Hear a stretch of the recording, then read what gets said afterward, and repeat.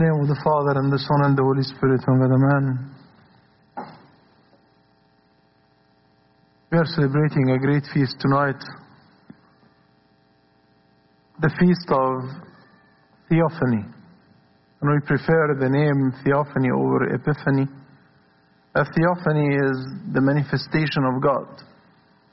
We know that God was manifested in His three persons as a triune God. The voice of the Father was heard from heaven, saying, "This is my beloved Son." The Son was baptized on the Jordan, and the Spirit was coming upon Him.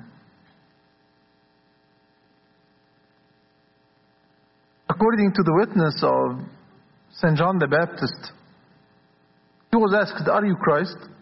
He said, "No, I'm just a voice who coming to call out and cry out in the wilderness. I'm preparing the way before Christ, the Lamb of God. I baptize by water, but He will baptize by the water and the Spirit." And the way He did that He took our place. We the sinners. He's not a sinner. He is the most holy. But He took the place of the sinners. And He went to be baptized by St. John the Baptist. Again, He is the most high. He is the most holy. But He took the place of the sinners. And He advanced to be baptized from St. John the Baptist. But something different. St. John the Baptist was baptizing. And he baptized so many. And he instructed so many to repent in so many ways. The Roman soldiers, the Pharisees, the Jews, all the people who came to him, they asked him what we should do. And he told them, give them instructions as a way to repent.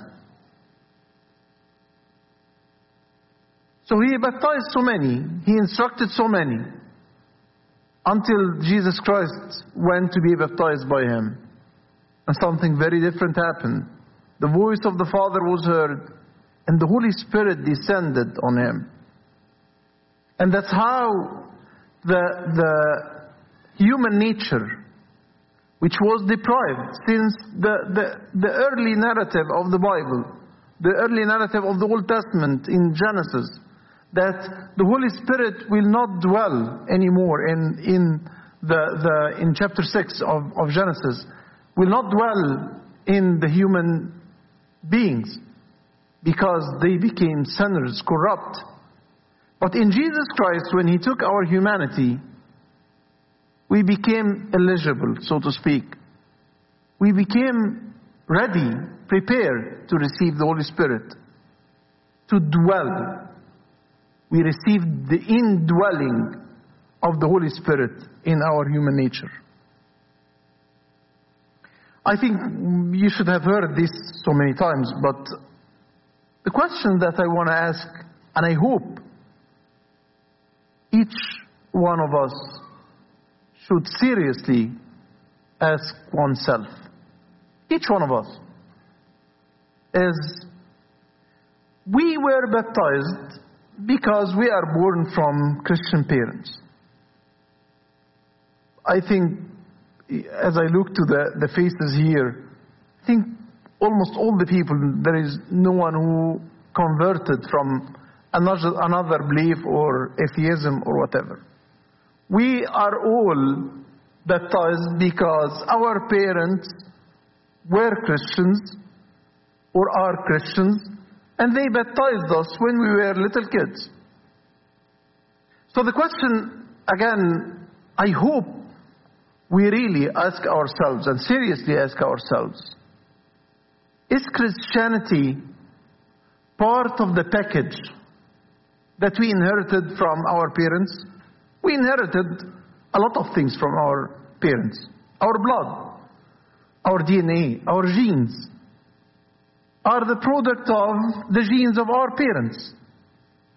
My genes, my skin color, my face, my look, are all the outcome of the genes that I inherited from my father and my mother. So is Christianity, is baptism and the privilege and the benefits and the grace that was bestowed on us part of that inheritance? I think this is a question we need to seriously consider and ask. And it would be very sad if it is just something we inherited.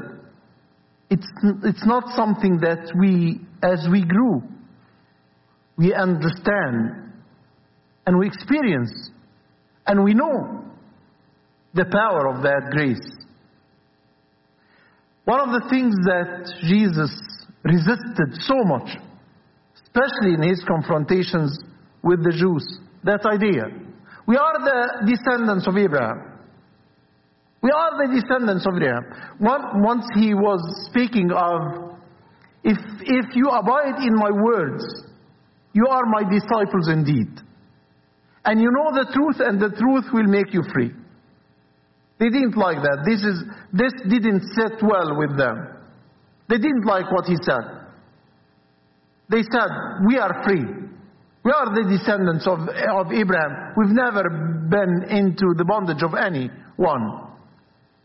And he told them, whoever commits sin is the slave of sin. Freedom can only come from me. And they went on to say, and we are the descendants of Abraham. He told them, no. If you were really the descendants of Abraham, you would do the works of Abraham. So the Jews were very picky on proving their lineage, their biological lineage. I mean, if someone would be a priest, he should show that he goes back to Aaron. He can prove that. They were very careful in keeping their records. No one can practice priesthood without proving that he comes from the lineage of Aaron, the high priest. So they were very picky and careful in that. So I think the people who get into that confrontation with our Lord Jesus Christ, they were able to prove, yes, we are the descendants of Abraham. But he told them, no. What I mean by being the descendants of Abraham is that you do his works. I can prove, I know the priest who baptized me. I have a certificate of baptism. A nice fancy paper that says that I am baptized by this Coptic Orthodox priest on that day in this church. Is that enough? It's not. If I want to be the child of God, I need to be doing his work. If the Jews wanted to be the descendants of Abraham, they should do his work. And by the way, St. Paul made the same idea. And actually he made a much longer argument about that to prove to the Jews in Romans chapter 4 that Abraham is the father of us all. Not by proving our biological lineage that goes back to him. No. But by believing as he was a believer. As he was a man of faith. If we have his faith, then only we can be his descendants. That's why Abraham became the father of all believers. Not through biological offspring, but through faith. So this is the first point. That if we want to be really Christians, and we are baptized, we should do the work of that life. New life we inherited from God. Not from our parents. We inherited, there are people who were fortunate enough to be born in a religious, godly, churchly parents. And there are people who are baptized but not from churchly, godly parents. They are not. I know this has an effect on each and every one of us. However, we shouldn't be relying on this. We should be relying that we are gonna live according to the new life we inherited from God, not from our parents. That's why St. Paul spoke of the newness of life. In baptism, from the font of baptism, we received a new life that has the ability and the power to be renewed continuously, perpetually, continued in our lives.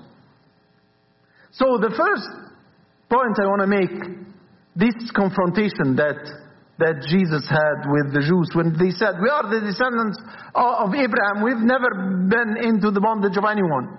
He told them, if you were the descendants of Abraham, you do the works of Abraham. The second, it was about St. Paul. How for someone to be a Jew? If I asked you, how for someone to be a Jew, a Jewish person?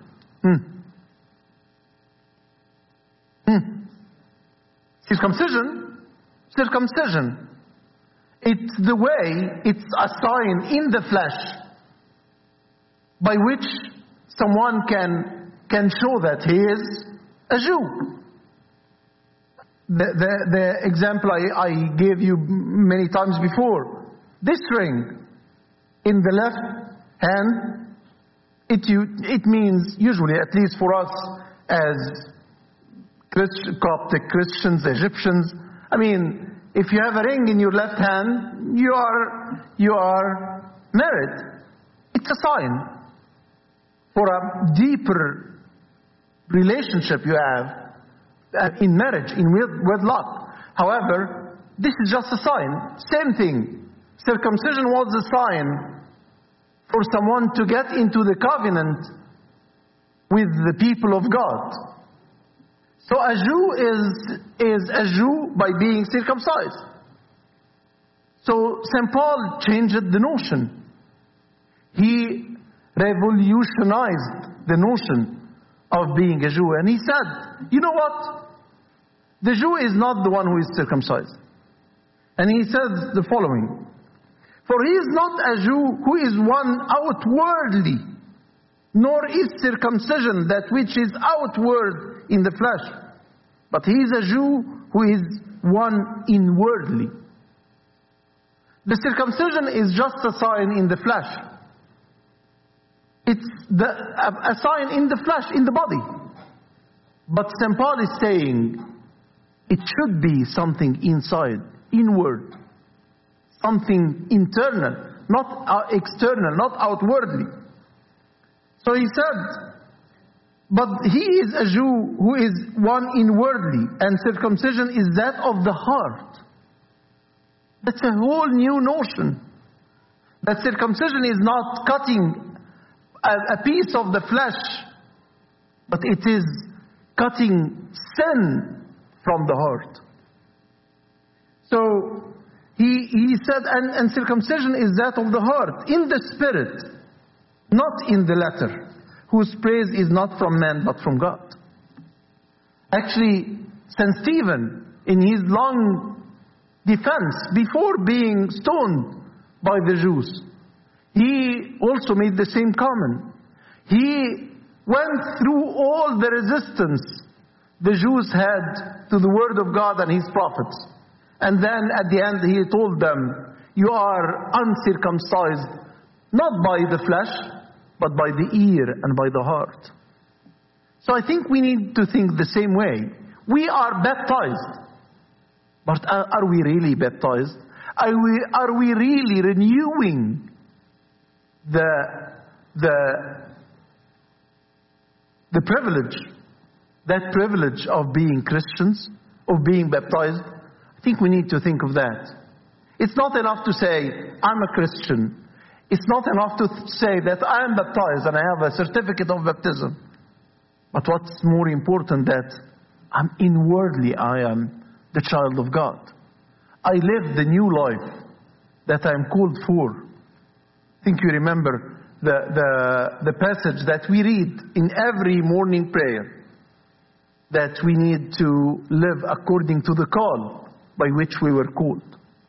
We were called to live in His likeness and in His image. We are called to live, to reflect, and our lives reflect His image practically. Another example to this idea, that Christianity and baptism is not something outwardly. St. Paul, in his first epistle to the Corinthians, actually it was read. This is quoted from the passage that we read in the liturgy of the water, the La'an.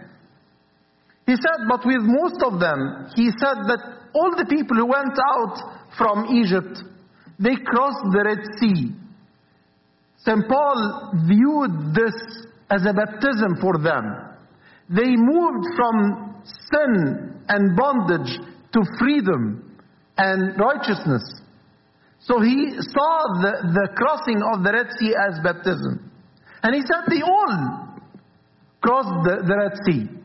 They were all baptized. But with most of them, God was not well pleased. They crossed the Red Sea.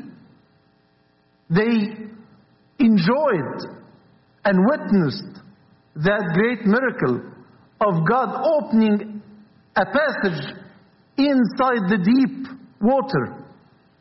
They all enjoyed this, but God wasn't pleased with them. But with most of them, God was not well pleased, for their bodies were scattered in the wilderness. Now these things became our examples. That's an example for us.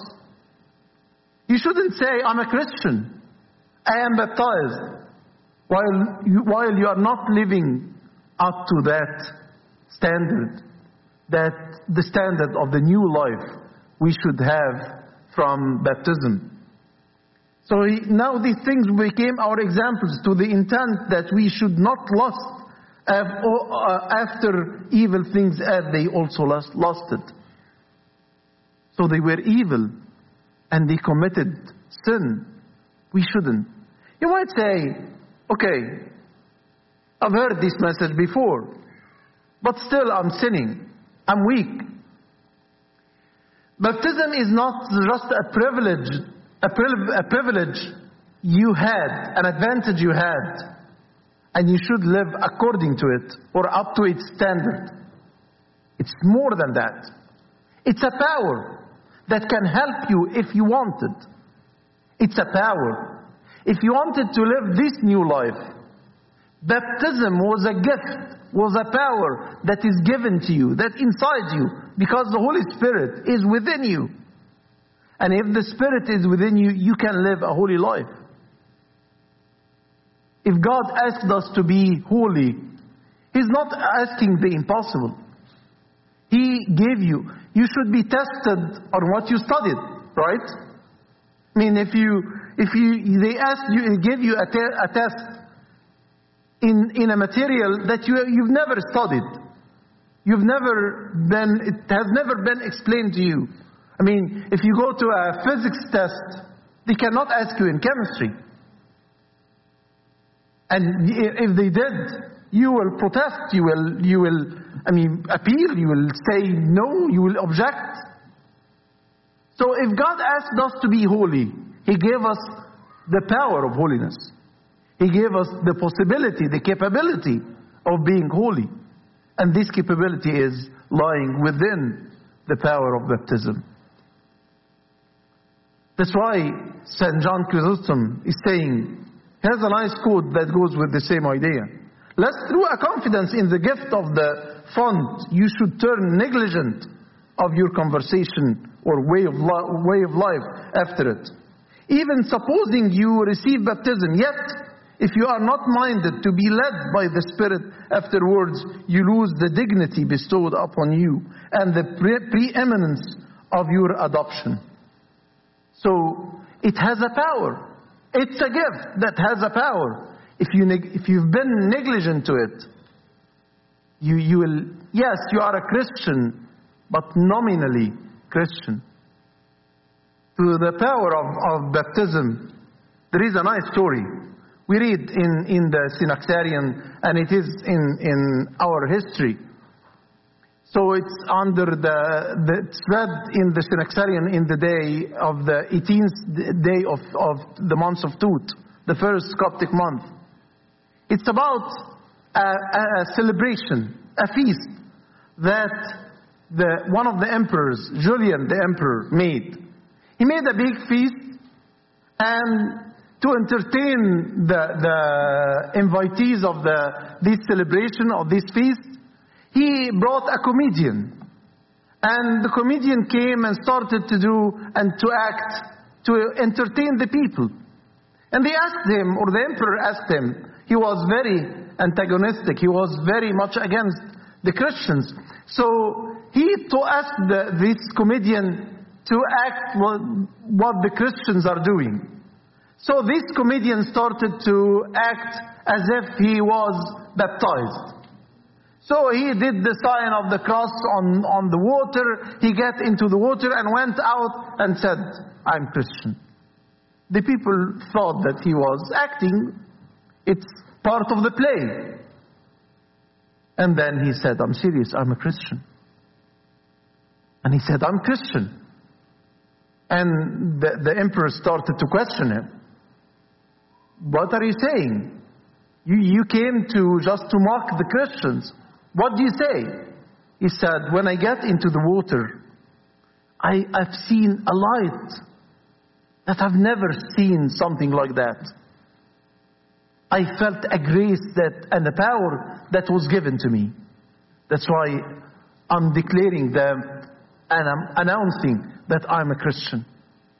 Then the emperor became enraged, and he started to tell him not to say that. Instead of entertaining and mocking the Christians, now the invitees of that celebration will see the one who is coming to mock the Christians become a Christian in front of them.